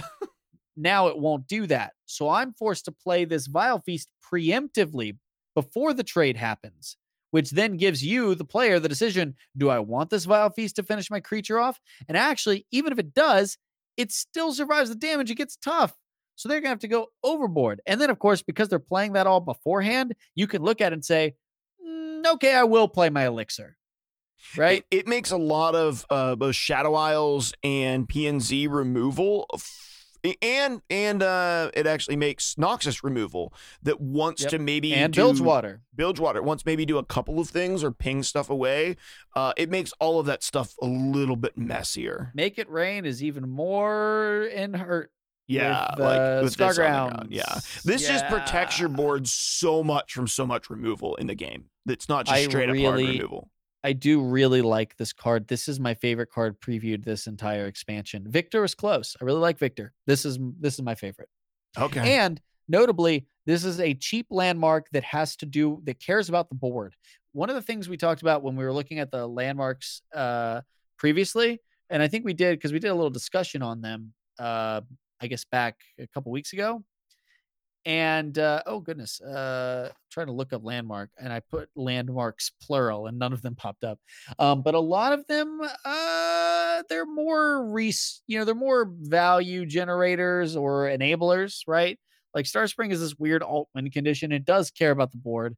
Slaughterdox is almost strictly both a very slow card. Howling Abyss, Vaults of Helia, all very slow. Noxcry Arena, borderline unplayable. It's not borderline. It's complete. It's borderline. Hey, I did win a game with it one time. That doesn't make it borderline. Okay, you're right. It's unplayable. Scargrounds cares about the board. It comes down at an appropriate price point, in my opinion. It's going to be something of a value generating engine. Oh, it's going to be an absolute nuisance to deal with too. It's going to be hard to deal with. And really what it's going to do is, even though it's a low tempo play, it begins paying itself off almost immediately. So you're going to start generating value with it. Sometimes even that same turn, if you have a 1-drop or a 2-drop on the board, and you can enable them to not die to a trade or just get a chump block. Or even if Scargrounds being down dissuades your opponent from attacking, that is still value. Yeah, agreed. So I think this is just all around an excellent, excellent landmark. Will it be top tier? Who can tell? Will it be playable, and will it be in a tier list deck? I think so. In so many ways, like it's such a good defensive card, and I know it doesn't look like it's sort of like 3 mana do nothing, but when you are when you choose how to defend and you can make this card work for you, it just makes your opponent never want to attack you unless they have very clearly favorable trades. When they don't have very clearly favorable trades and your stuff starts living and then becomes harder to get rid of and gets more attack and can trade better and is harder to get rid of, it's a really ugly thing to try to deal with. I think this is a good card. It gets a thumbs up from me as well. Oh, big old thumbs up for me. And whether you pair it with Noxus for the Crimson package or not, you can also pop over. One thing I thought of that might be cool with this was the Fortune Croaker from Bilgewater, which says play, deal 1 to me, and draw. Ally to draw 1. That's really good. You also have the like the Boxtopus and those guys. Well, the guy who comes down, water guys, Crusty Codger. The Crusty Codger. Now, if this is down, he becomes a 1 mana 3/2 with tough that can heal 2 still. Yeah, you can still heal. Now, I mean, healing's hard to find in those factions, I guess. But the bottom line is that's true. You also have Ember Maiden, which is just going to be awesome with this. Now they come down the same drops. You'll have to undercurve one of them, but like worth it, right? And once everything has tough, then they won't start getting damaged by Ember Maiden. It's a match made in heaven. Ember Maiden is already my favorite rare card in the game. There's just so much to love about this. I can't say enough about why I'm going to be playing Scargrounds first thing. Yeah. You know what? Let's end the card discussion on that. I think Scargrounds deserves. You feel like Scargrounds deserves the end of the card discussion? No, you really want to talk about It That Stares. It That Stares has got to be in here, man. Okay, It That Stares, 8 mana, 8/8, rare from Freljord. When you play it, it's play, so not summon, but play, obliterate all landmarks or deal 2 damage to all other units. Okay, why do you think It That Stares needs to be in here? Because I'm curious. I love the artwork on this. I'm not blown away by the card itself. I've been asking for high-end creatures that do something with the board. Okay, that's true. For a while, and that is exactly what this does. Yes, on turn 8, there's not going to be a lot of things that die to the 2 damage, but it's still going to deal that 2 damage to things. And in a control Freljord list, I think, and maybe, you know what? Maybe not in a control Freljord focused list, but farming this out to other control lists and other control factions seems potentially worthwhile. I don't want to overly compare it to cards from other games, right? But like you had Candy Crush Giant. Yeah, and right? Castle. Mm-hmm. Right, which would a 6-drop with way worse stats that come down and deal 2 to everything in its lane. That was an extremely potent card. Here's the thing, like compared to like Captain Farron. Now Farron has Overwhelm, and he does like face damage, so he does close the game in that perspective. But It That Stares can actually turn games around for you, with the upside of dealing with landmarks. Now it's not going to help you against Starspring, probably. Starspring, I mean, it could. It's possible Starspring hasn't won by then. It destroys all landmarks. It's possible that Starspring, especially if you're ramping, it almost certainly hasn't won by then. Which this deck you probably ramp with. Right. And I think against you probably ramp with it. I don't know. Like, here's the thing. This is a great in the bubble card. Will it end up making the cut in other lists? I don't know. And I can't tell that because it says play. It's not going to be great with Feel the Rush. It's not going to be great with the War Mother's Call. So in that perspective, no. But I have been asking for a card exactly like this, and I would be remiss if I said I wasn't pleased with the design of this card. I think it's going to be a good card. It's just got to find the right home. Right now, the Freljord lists probably don't need it. But I don't want to say I don't want to say I would expect that Feel the Rush gets nerfed, but I would hope that it does get a nerf because I just don't like what Feel the Rush does in this game right now.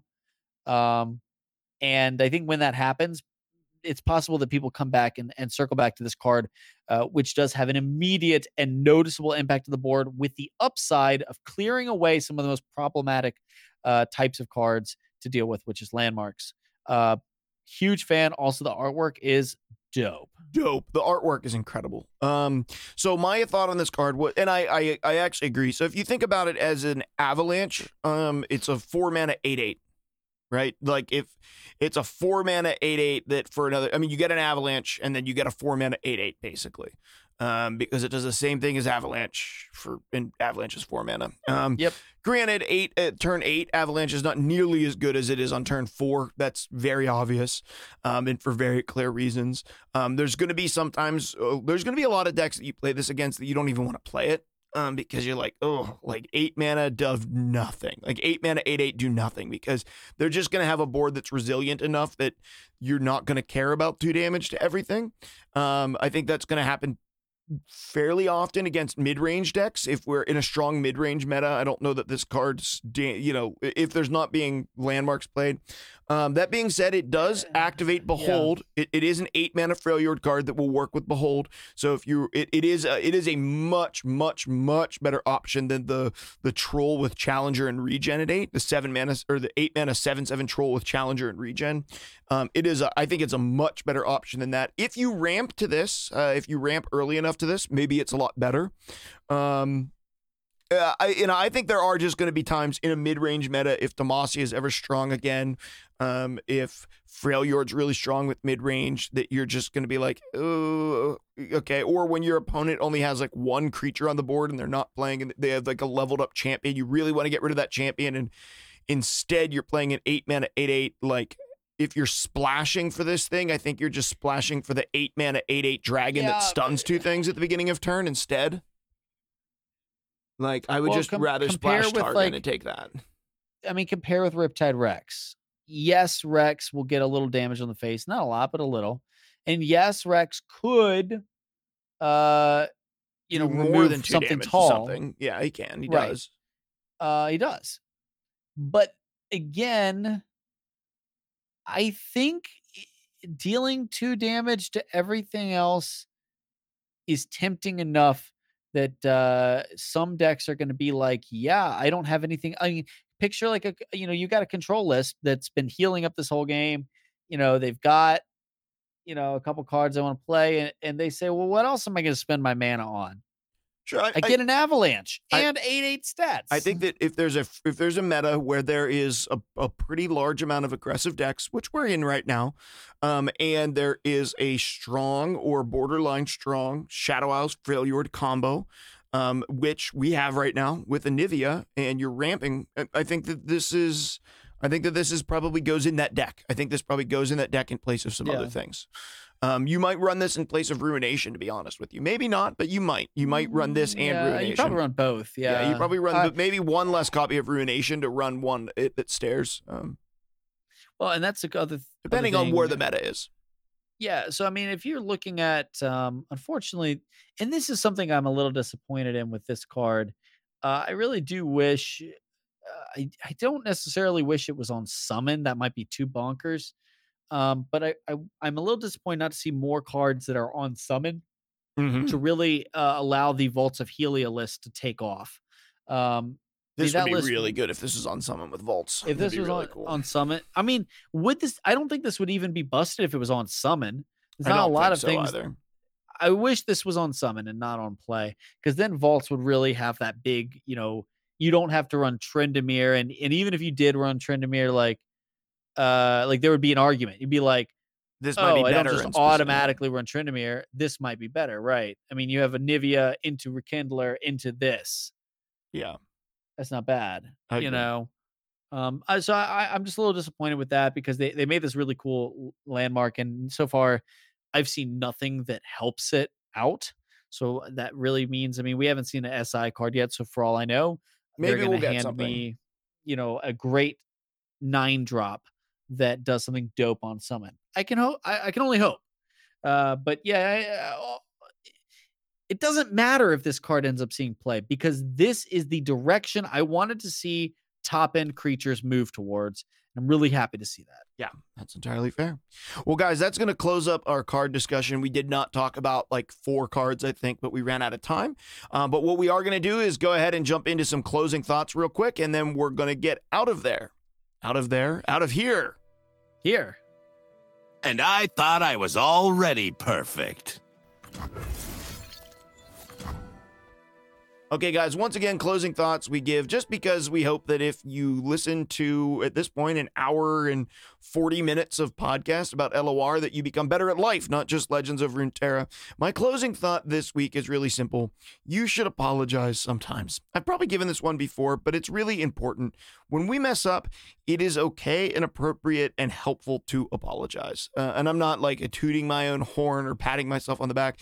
This week I messed up. I was in a meeting. I didn't bite my tongue when I should have bitten my tongue. I didn't think about the people in the room before I thought about myself. And I ended up saying some stuff that I regretted. It wasn't awful things, but it just wasn't great. And it wasn't who I want to be known for. It isn't who I want to be. And so I had to go on to Discord afterwards and send some messages out and just apologize to people for the way that I acted. And once again, it wasn't outlandish, but it was worthy of an apology. And my only thought is this: a lot of relationships you can save and won't be destroyed if you learn how to apologize well. Don't apologize fake, truly be repentant, and learn just how to say sorry for things that you did that didn't go as well as you hoped they would. Sometimes it's appropriate to apologize for things that you feel like weren't entirely your fault, but you can apologize for the part that you played and how it went. It's not a way to be backhanded or to give fake apologies or to get your way still. It's a way to truly repent of what you had done and apologize for things in order to help restore or secure and build relationships. So my closing thought this week is apologize. It's a Christmas season, man. Just say you're sorry sometimes. It's okay. We all make mistakes. It's fine. You're not going to be, your life isn't going to end for being wrong. Just sometimes it's okay. Hey, be sorry. And if you're married like I am, or you have kids like I do, then you're used to being wrong anyway. You should be. Or else you're pretty much unhappy all the time. Yeah. I think that that's cannot be overstated that, I think that there's this big thing in maybe our culture, but also just I think people struggle with this sometimes. And I used to be this way, and I think I still can be this way at times where apologizing becomes this big like defeatist thing. Mm-hmm. I am by apologizing, I am defeated. Losing. I am acknowledging defeat. I'm losing. But that's a matter of perspective. And it's one that I highly discourage you from pursuing. And if you start noticing that mentality of I can't apologize because then I am a loser, or not a loser like you're lame, maybe you are, but I am a loser as in I have lost a battle, right? Yeah. And the question is, you just can't think of it that way, because it is really what is actually losing is you losing those relationships, or even if it's not that extreme. You're losing those relationships, or you're losing the trust, or you're losing the respect. Yeah. Right. That's losing. Yeah, that's what I'm saying. Like in these situations, oftentimes you think that you're winning because you end up right, and you lose the only thing that you were trying to protect to begin with. Because being right didn't really end up benefiting your life at all, and it just ended up losing you or discrediting you or losing respect, or integrity inside of a relationship that it was important for you to maintain. And so always keeping in mind, like, what is the goal? Is the goal that I just never have to feel shame, or that I never have to be embarrassed? Or is the goal that I keep valuable relationships in my life that I want to be part of my life, and my character grows and I grow as a person? And if that's the case, then learning how to apologize is central. It's so important.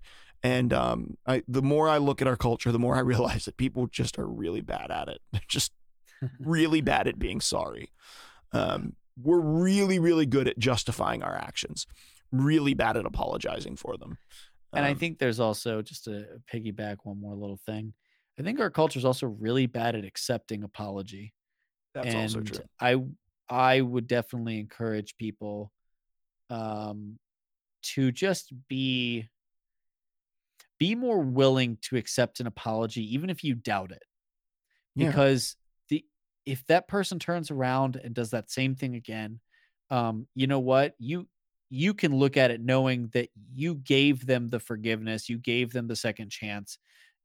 And that is really the more important thing for you as an individual, and I'm not saying you always have to like them or have to continue being around them or anything like that, but especially the smaller things, accepting apology is just as much your job as it is to apologize when you do something wrong, because there is no way that you're going to be able to heal and repair those relationships if you lord that over them, or if you refuse to say, hey, I appreciate the person being willing to be humble and contrite about what they did.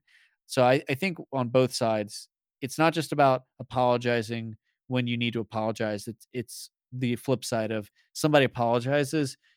You need to do your best and put your best foot forward when it comes to actually helping them turn that apology into a change of character and into, a repaired, building block of relationships, so that they can win back your trust, but so that they can also feel that your trust is worth winning back. Dang, man. DBN, that was good. That was cool. Some good stuff there. That was good stuff. Okay, man, we got to get out of here. Our episodes when we're talking about cards are always the long ones, and we recorded them all again before this. So DBN, we got to get out of here. If people want to get connected with you, how could they do that? Yeah, just mostly through Discord, guys. But you know what? I bet you when this expansion comes out, do we have a date? We never said that. Is there a date? Yeah, probably. I think it's like next Wednesday. I think it's like the 16th. I think it's the 16th. Well, with winter breaks and I have a lot of PTO coming up, I'll probably be doing some decks, probably with Scargrounds, probably with Victor and stuff on my YouTube channel. I'll have some time off, so that's probably what I'm going to be doing a bit of. So you can check out my YouTube. It's Deadbrook Nerd. I think there's still some useful lists up there if you want to find some fun stuff, some older. It's not quite up to date on the meta, but there's still some cool playable lists there. And hopefully I'll have some new stuff up. It's been a while, guys. I would apologize. And I know we just talked about apology, but it's life. It's not my own doing. If I could, I'd do it all the time. But anyways, yeah, Deadbrook Nerd. But really the best thing is if you ever have any questions or comments or just ideas you want to run by me, guys, Discord, I am pretty active in, and I love chatting with you guys. So, jump on in there. Absolutely. Best place to connect with me is Discord as well. I'm telling you right now, we have this episode comes out on the 11th, the next one on the 18th. I don't know where DBN and I are going to be on the 23rd, the 2 days before Christmas. I know that we have services. Probably not recording. Yeah, probably not recording. If we get a chance to record something small, like a small Christmas special, we'll try to put something out on Christmas Day for y'all. But you can probably plan the 18th will be an episode, and then you probably won't hear anything from us until the new year. Probably not until January 8th. Definitely not going to come out on January 1st. There's no way. I can't imagine that's going to be true. Because we're not going to record on the 30th either. No, that's very unrealistic. Okay, so yeah, and the other thing is, guys, I have not said this in a long time. Outside of what I do here on the podcast, which I really enjoy and I love doing, I work with people a lot, and so if you are going through a hard time or a difficult time, especially here, kind of at the tail end of 2020, it's been really challenging for people. Please feel free to reach out to me. I've gotten a chance to talk on the phone with people. To pray with people, to be there for people, to listen to people from all across the globe through this community. Literally, people on the other side in Europe. I've talked with people all across the United States, Canada, and just been able to encourage them and care for them and just listen to them. And so if you're just in a tough place right now, maybe you're dealing with some depression, maybe you're dealing with some fear, some anxiety, you just need someone to talk to, please reach out to me on Discord. If you don't want to use Discord, shoot us an email at eslegendscast@gmail.com. I'd love to set up a time to just chat with you, whether that's just hanging out in Discord and talking or a phone conversation or something. My heart really has always been to be an encourager and a light to a community. And that's what I've done from the beginning. And that's still my goal. And so if that's you, please, please, please don't hesitate to reach out. I'd love to get to know you and love to chat with you. That's going to do it for this episode of Legends Cast. That's episode number 42. We're quickly and swiftly approaching 50 in the new year. We've got to decide what we're going to do for that. If you have any suggestions, feel free to post those in the Discord channel. We'd love to know. And patrons, thank you once again. And don't forget to post in the patron chat so that we know what to do for the mulligan. Thank you guys so much for tuning in. We really appreciate you. And be sure to come back again next week. Thanks for listening to Legends Cast. This episode was brought to you by listeners like you. Don't forget to join our Discord community and support us by leaving us a rating and review wherever it is that you listen to podcasts. A special thanks goes out to all of our Patreon supporters over at patreon.com/legendscast.